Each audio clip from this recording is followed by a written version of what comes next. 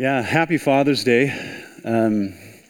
If some of you young fathers have not yet realized, this fellowship is filled with fathers who have been doing fatherhood for a very long time, have done a fine job, and can serve as a counselor, mentor, advisor, encourager, and a host of other things.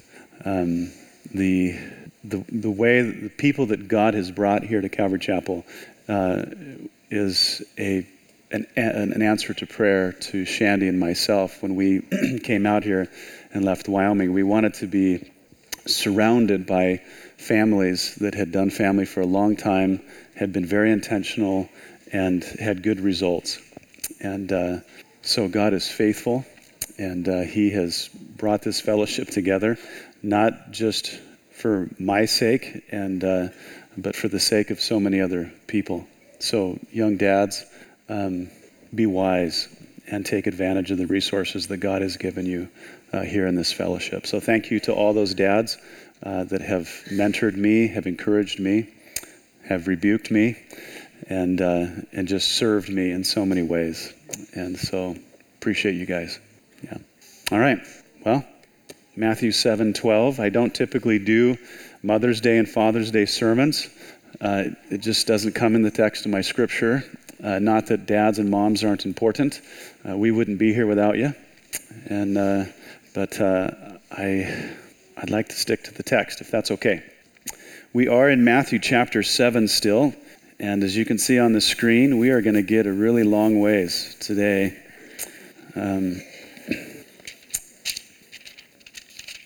So if you would, join me in standing for this very long reading of God's Word.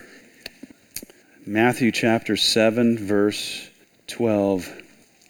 Jesus says, "Therefore, whatever you want men to do to you, do also to them, for this is the law and the prophets."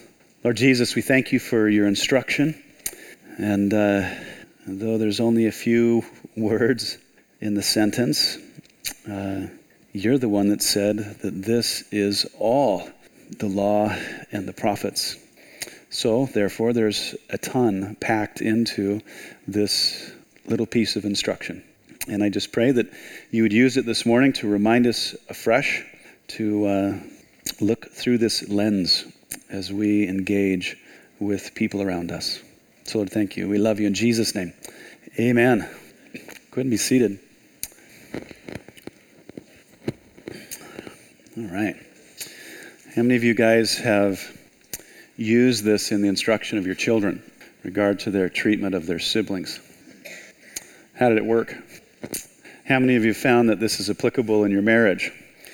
Husbands to your wives, wives to your husbands, or to your neighbor who, isn't very neighborly. I never realized how important neighbors were until I moved here. And it never occurred to me till I got nervous about a neighbor who sold their house. And then I realized that I have no idea who was coming into the house after that. But praise God, our immediate neighbors are wonderful. But neighbors. And this is all about neighbors, isn't it? So let's get it up here properly. Is that right? Is it playing properly? No. There. Very nice. So we're all familiar with the truth. We're all familiar with kind of the force of this saying. And the interesting thing is we're all familiar with it, even if this is your first time being in a church and exposed to the text. Do you know that? Yes, it's been communicated to you in one way or another, and your conscience also affirms what is stated here. As kind of a social experiment, as I'm reaching out and doing evangelism, sharing the faith, especially with children and teenagers who have never been to church and they know nothing of the Bible. I love to engage with people in this whole regard. I ask them to give me a few examples of what they know they should not do and what they know they should do in a moral context. How do you think they answer? exactly the way I want them to. Because I know what they're made of. I know that they're just like me. Because they're created in the image of God, they have an intuitive sense of what they should and should not do. They know right from wrong, and they know that they should do what is right. They know that they should avoid the wrong. And so when they give me a few examples, they answer like everyone else does. They repeat to me the most fundamental aspects of morality as they're implied in what Jesus is saying here. How many of you guys have read Mere Christianity from C.S. Lewis? Yeah, this is the very point that C.S. Lewis makes. If you want to see it made on a more contemporary, in a more contemporary way, there's a book called Moral Relativism, Feet Firmly Planted in Midair. It's from Greg Koukl and Francis Beckwith. Great book, demonstrating the same exact reality that people, they just know intuitively because God has created them in his image. They're moral creatures. Moral creatures. As you know, Jesus' instruction has been called the Golden Rule, which indicates, of course, that it's the most important rule for life, at least when it comes to our responsibility to our fellow man, to other people. Okay? Ancient philosophers and religious teachers across the world have given almost verbatim the exact same instruction that is given here, and the vast majority of those people had no knowledge of the Bible. How did they do that? How did that happen? People from India, people from China, people from all over the world. But because they're created in the image of God, we would expect this. In fact, when Paul was in Lystra, the city of Lystra, and then when he was in Athens, Greece, two thoroughly pagan cities, he was actually depending on this very truth when he was preaching the gospel. And it's his example, actually, that I've drawn from of why I preach the gospel in a certain way to people that have no biblical knowledge. So if they're Hindu without any biblical knowledge, if they're a Buddhist without any biblical knowledge, it doesn't matter to me. I approach them in this manner, and I learned it from Paul, who I kind of think was an authority on preaching the gospel. But he depended on this truth when he preached the gospel, that it would prick the conscience. You see, if man had no intuitive moral responsibility, there would be nothing to hold him accountable to. It would be like talking to an animal. But because he's a moral creature, he's morally accountable. He knows what he knows what he ought not to do, and therefore we can hold him to account, just as Paul did in those very cities. Now, you may have heard, and I'm not bashing any pastor that has said this, but as J. Vernon McGee has often said, pastors are lazy. And they don't always do their research, and they've made this big point out of how Jesus stated the golden rule versus how others have stated it in the past, philosophers and moral teachers. They point out that Jesus has stated his instruction here in the positive and proactive sense, while others stated it in the negative and the passive sense. So Jesus, of course, said, do to others what you would want them to do to you. Others say, do not do to others what you do not want them to do to you. Now, of course, it's stated differently, but they imply the same thing.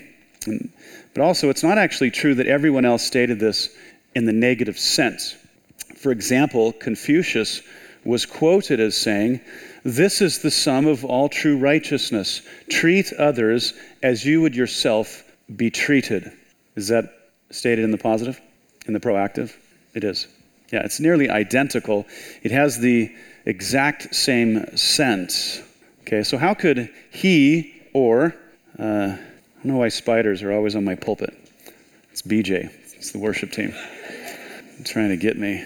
How could he, and if he did not say that, how could the ancient person who quoted him know such profound truths without their Bible? It's pretty simple. As we've said, it's the same way everyone else does. Consider Paul's words. He says in Romans 2:14 through 15, "For when Gentiles," and Confucius was a Gentile, he says, "who do not have the law," That's speaking of the law of God in Exodus. He says, by nature, do the things in the law. These, although not having the law, are a law to themselves, who show the work of the law written in their hearts, their conscience also bearing witness, and between themselves their thoughts accusing or else excusing them. It's a lot of insight for a guy that lived 2,000 years ago.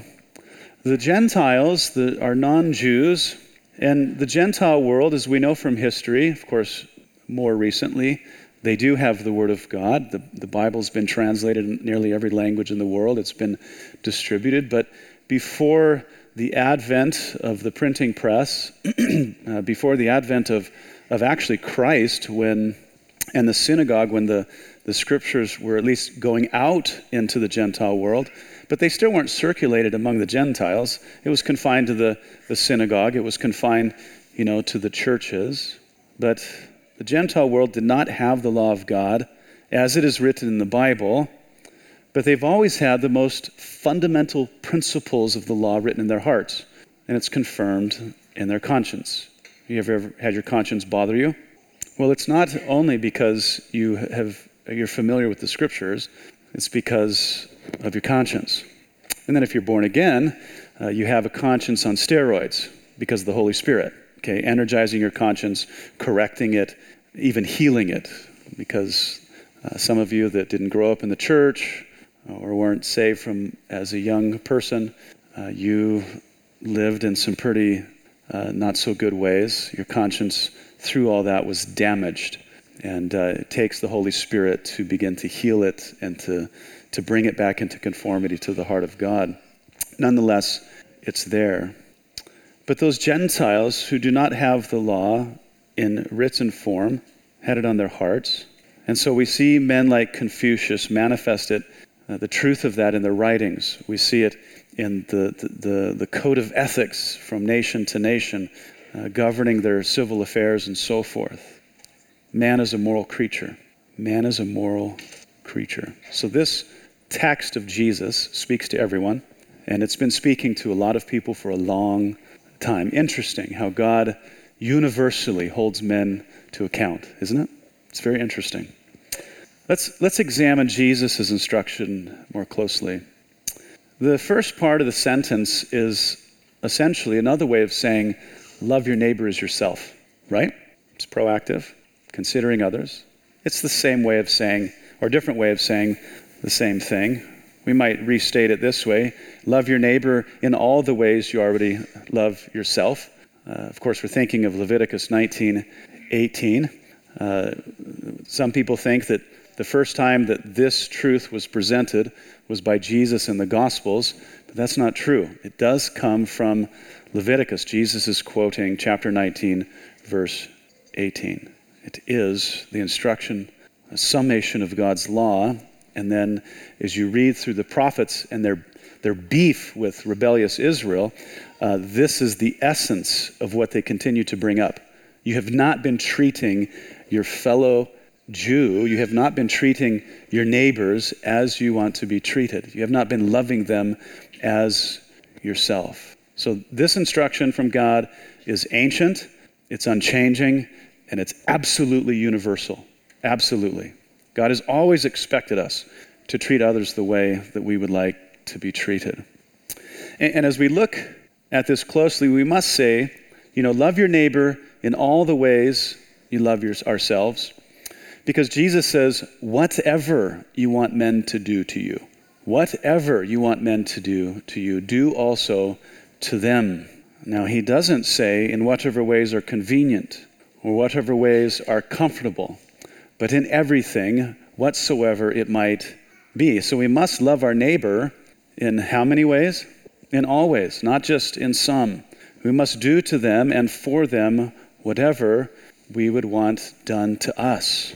Because we, certainly, when seriously inconvenienced, under duress, in an emergency, subject to danger, would not want others to do for us whatever is convenient for them or whatever is comfortable for them, would we? We wouldn't. It's actually someone else's inconvenience or discomfort or want of safety that pulls on us to actually disregard and cast aside our own comforts and even our own safety. Isn't that true?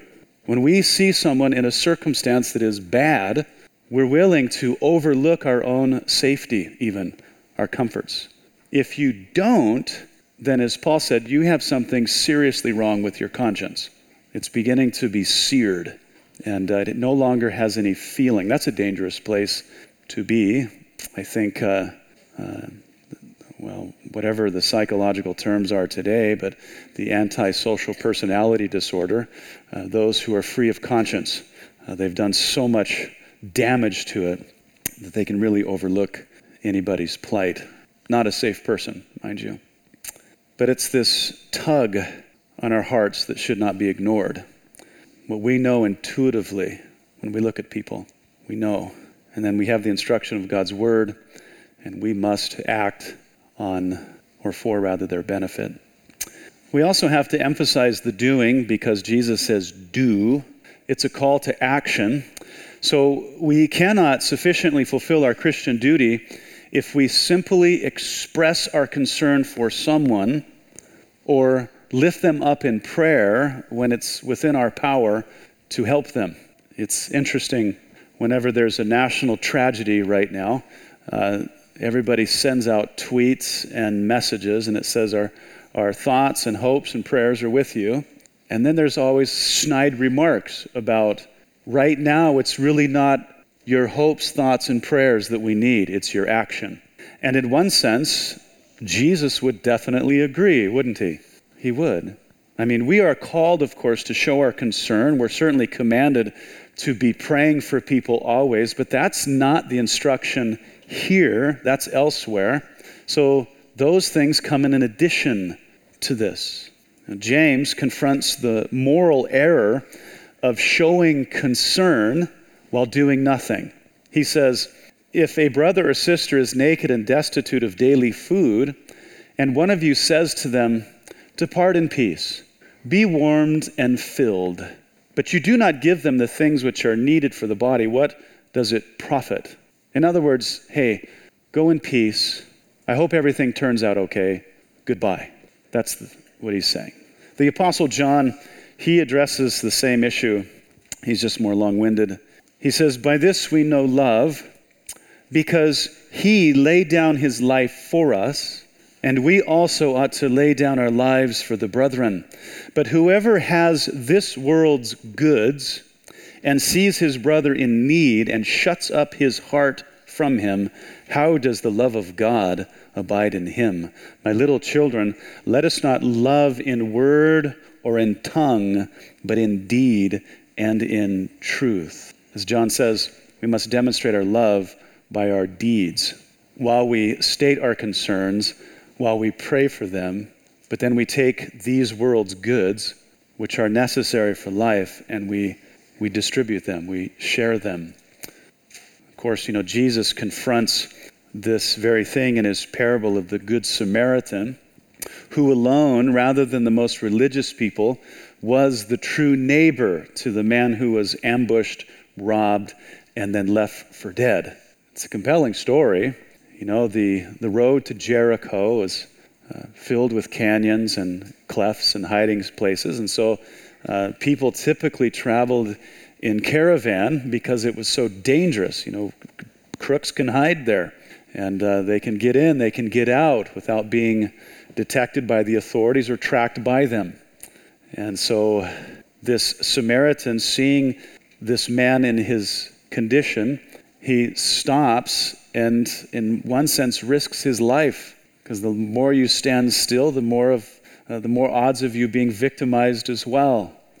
He goes out of his way to treat the man's wounds. He puts the man on his donkey, takes him to the nearest city, pays for him to be in this hostel, if you will, that's like a hotel, and then gives the owner of the hostel enough money to take care of this man.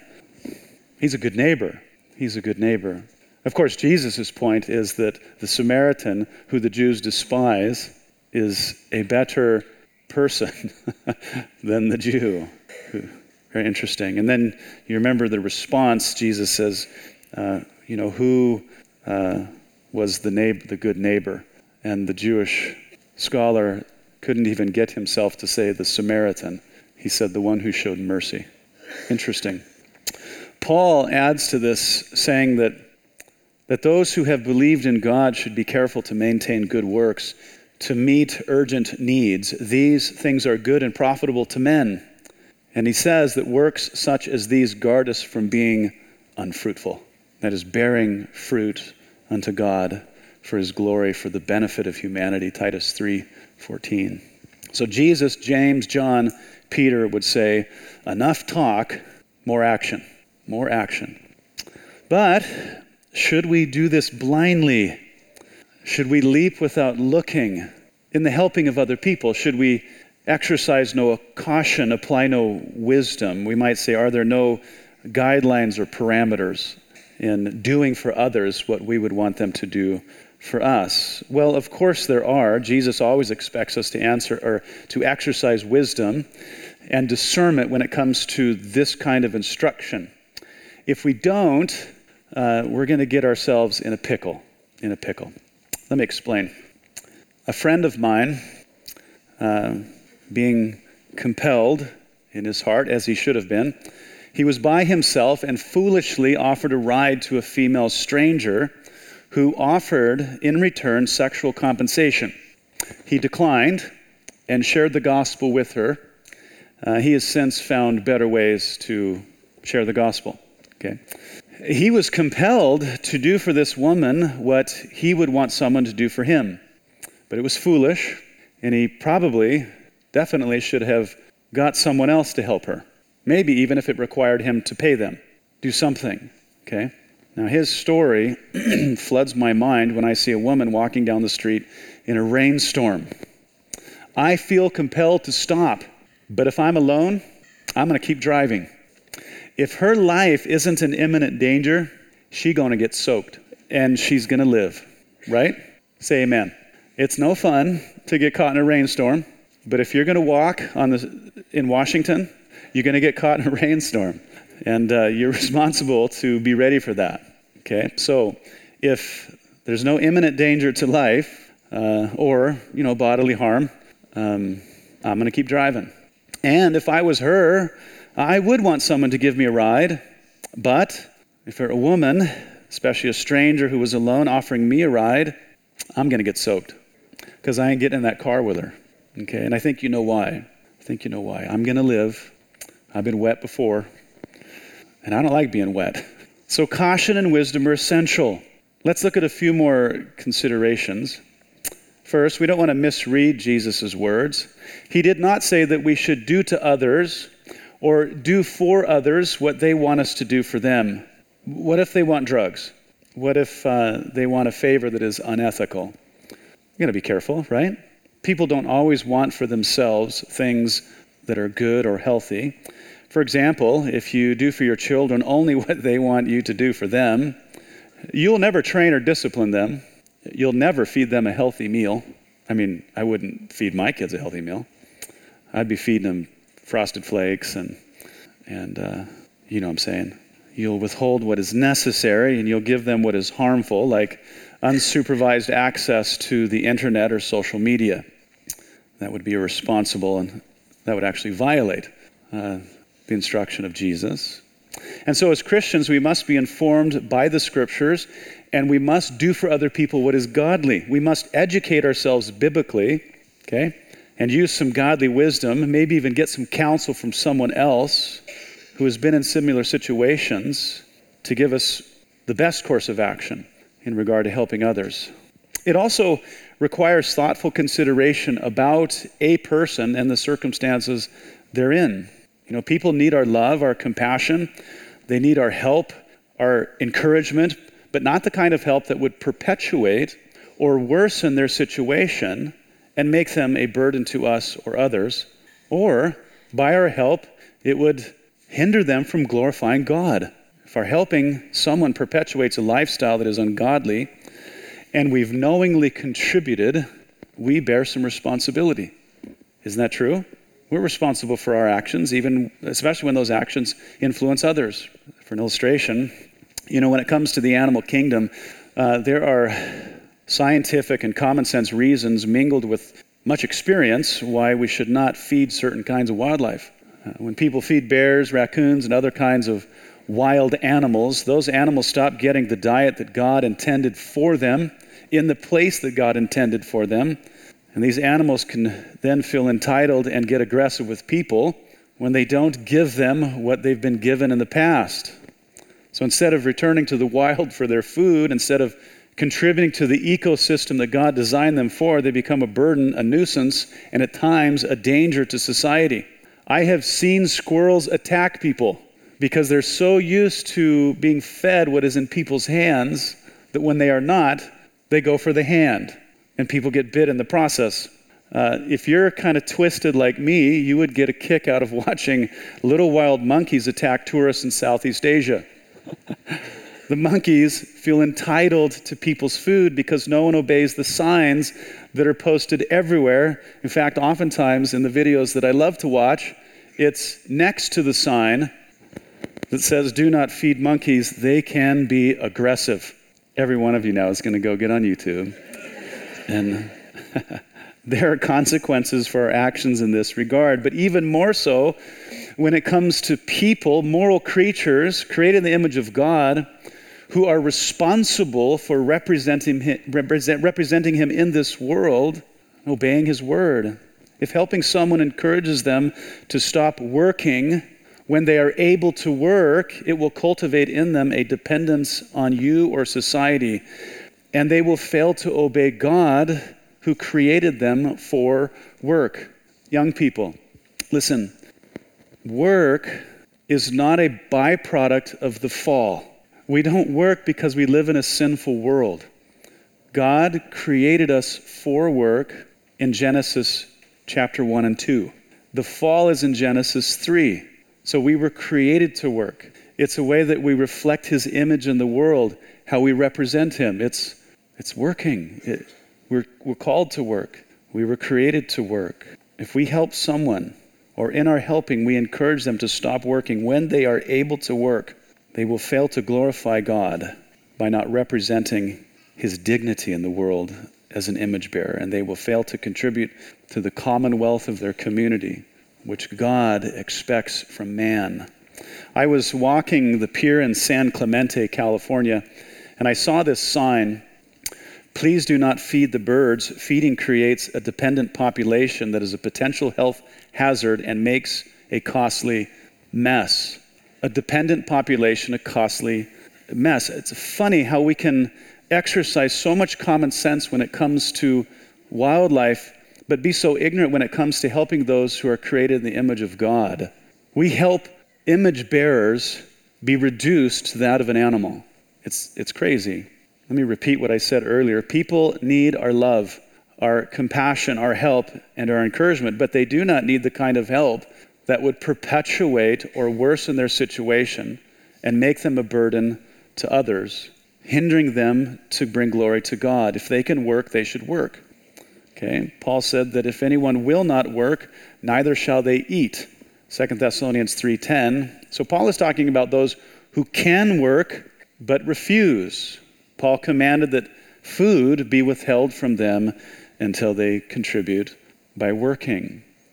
If we contribute to their obstinance, we will perpetuate rebellion, and they will become an unnecessary financial burden to us, which will then limit our ability to help others who actually need legitimate help.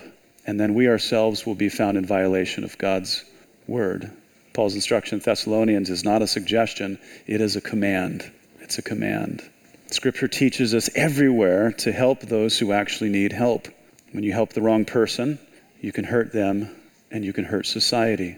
How many of you guys have read a book called When Helping Hurts? Some of you. I would encourage you to read it. It's actually about mission work, but it's becoming more applicable to Western society. It's called When Helping Hurts. It's a good book. We don't want to aid rebellion. We want to aid obedience. We should consider the question, in what other sphere would we ever justify helping someone disobey God? Yeah. Jesus expects us to be instructed by his word and to conduct ourselves accordingly, not just for ourselves, but for the sake of others. He expects us to be wise and discerning when we consider what is the best way to help others. When writing to the Philippian church, Paul said this, "And this I pray, that your love may abound. I pray that your love may abound still more and more in knowledge and discernment, that you may approve the things that are excellent, that you may be sincere and without offense till the day of Christ." Now, people mean well when they help others. People are compelled, they're motivated by their love, by their concern for others. But when love is both the motivator and the one steering the ship, foolish things can happen. Shipwreck, a train wreck. Love, and this is the beauty about love generally takes action, but it doesn't always think when it acts. Love should be the motivator, but discernment and knowledge should be at the helm. You understand? I should be compelled by love. I should be motivated by love when it comes to other people. But I should be, as Paul prayed, I should be filled with wisdom and knowledge, and I should be exercising it. Jesus expects that from us. Here's another example. We should not do for others what we want them to do for us if it makes us negligent of our primary responsibilities, especially if those responsibilities are moral in nature. Okay? So I cannot neglect my responsibilities to my family to fulfill this instruction for others. So we might say that we should not keep this command every waking moment for every single person. We shouldn't, and we can't. If we do, we'll be overwhelmed and we'll do nothing well at all. Amen? How many guys have been spread too thin? Yeah. It's not just miserable for you, but it begins to be miserable for everyone else. Yeah. There's always a thing called delegation. Not every need should be filled by me or by you. Okay? Some needs need to come to the community of faith. We bear a collective responsibility. Someone else can help when we should not or when we're not able. But then I also know that people can use that as an excuse for their responsibility to be intentional or sacrificial. But it's not an excuse. Jesus' command requires that we be inconvenienced at times. How many guys love to be inconvenienced? Oh, you just laugh. He demands that we sacrifice our comfort at times. He calls us to be, ever attentive to people, to act when there is pain, when there's loss and difficulty, to come alongside them, offer our services, our encouragement, our counsel, even our rebuke. Is a brother that's in sin, does he have needs? He does. He does. It may require something from our wallet. It may block out some of our calendar. It may get us dirty or uncomfortable. We might have to stick our neck out for someone. I love reading the prophets. The Old Testament, they're always saying, now is the time to plead the cause of the weak. Stand between them and the one who is trying to hurt them. Get in between people. Doesn't that appeal to you men especially? I hope so. Yeah. We may not get to one of our projects at home when we wanted to, helping others, but we should be looking for opportunities to do for others what we would want them to do for us. We should not be looking for ways out, except in those rare occasions when they present themselves, as we've already talked about. To do, it's a call to action. Jesus then offers this closing comment about his instruction. He says, "For this is the law and the prophets." This comment right here is what makes everything so important. So it's worth evaluating. The law and the prophets, this was a technical phrase that meant, everything in the Old Testament from Genesis to Malachi. Sometimes the Jews would say Moses, and the prophets, because Moses authored Genesis and the books of the law, Exodus through Deuteronomy. Jesus uses that phrase in Luke 24:26. And then if they were to draw enough breath, they would say the law of Moses and the prophets and the Psalms. That's employed in Luke 24:44. Today, though, the Jews abbreviate all of the Old Testament with the acronym Tanakh. You guys have heard that? It's just T and K. The T is for Torah, which is the Hebrew word for law, or it's actually better translated instruction. The N is for Nevi'im, the Hebrew word for prophets, and the K is for Ketuvim, referring to the other, the remaining genres of Scripture that are in the Old Testament, the history books, the wisdom, the poetry, the Psalms, and so forth. Strictly, always referring to Genesis through Malachi, nothing more, nothing less. What does Jesus mean when he says, "For this is the law and the prophets"? Well, if you were to provide an abbreviated statement that summed up all that the law demanded and all that the prophets communicated as far as our responsibility to our fellow man is concerned, it would be this. That's it right there. Whatever you want men to do to you, do also to them. This statement is the bottom line. And therefore, if you were to apply this verse properly in your life, doing to others what you would have them do to you, you would actually satisfy all that God requires of you concerning your fellow man. We can also say this about the second commandment that Jesus talks about, love your neighbor as you love yourself. If you were to take all of the love that you have for yourself and then bestow it on your neighbor, you would fulfill all the demands of the law in regard to your neighbor. You'd be nearly a perfect man. That's a lot to demand, because you've met some of my neighbors maybe. Not my immediate neighbors, mind you. Yeah. This statement on the screen is also an abbreviation of the last 6 commandments of the 10 commandments, which have to do, all of them, with our moral responsibility to others. The first 4, of course, record our responsibility to God. So just as a way to advance Jesus' point further, all we have to do is take one of the last 6 commandments and evaluate it according to Jesus' instruction. For example, you shall not bear false witness against your neighbor. So, inserting Jesus' instruction as a question, would you want your neighbor to falsely accuse you in court and thus incriminate you? You can talk back to me. It's interactive. No. Did you need the Bible to tell you that? No. Well, neither should you falsely accuse your neighbor to incriminate him. Do not murder. Which of you wants your neighbor to murder you? Well, don't murder your neighbor. Come on now. Here's one that could be more complicated. Honor your father and mother. Do you want your children to honor you as a parent? Yes, so make sure that you honor your parents and be honorable for the sake of your children. Amen? You shall not covet. Do you want your neighbor drooling over your wife? No, so knock it off. Do not steal, and so forth. It's pretty simple. You get it. Our responsibility to our fellow man is summed up by Jesus' saying. It's the spirit of the law. It's reinforced throughout the Old Testament prophets. And according to Jesus, nothing has changed in this regard.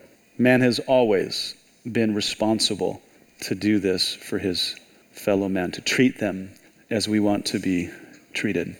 And so finally, if you were a father, you would want your children to spoil you with a nice Father's Day dinner. So what should you do? It's the law and the prophets. Why don't you stand up? We'll pray. I'll get you out of here.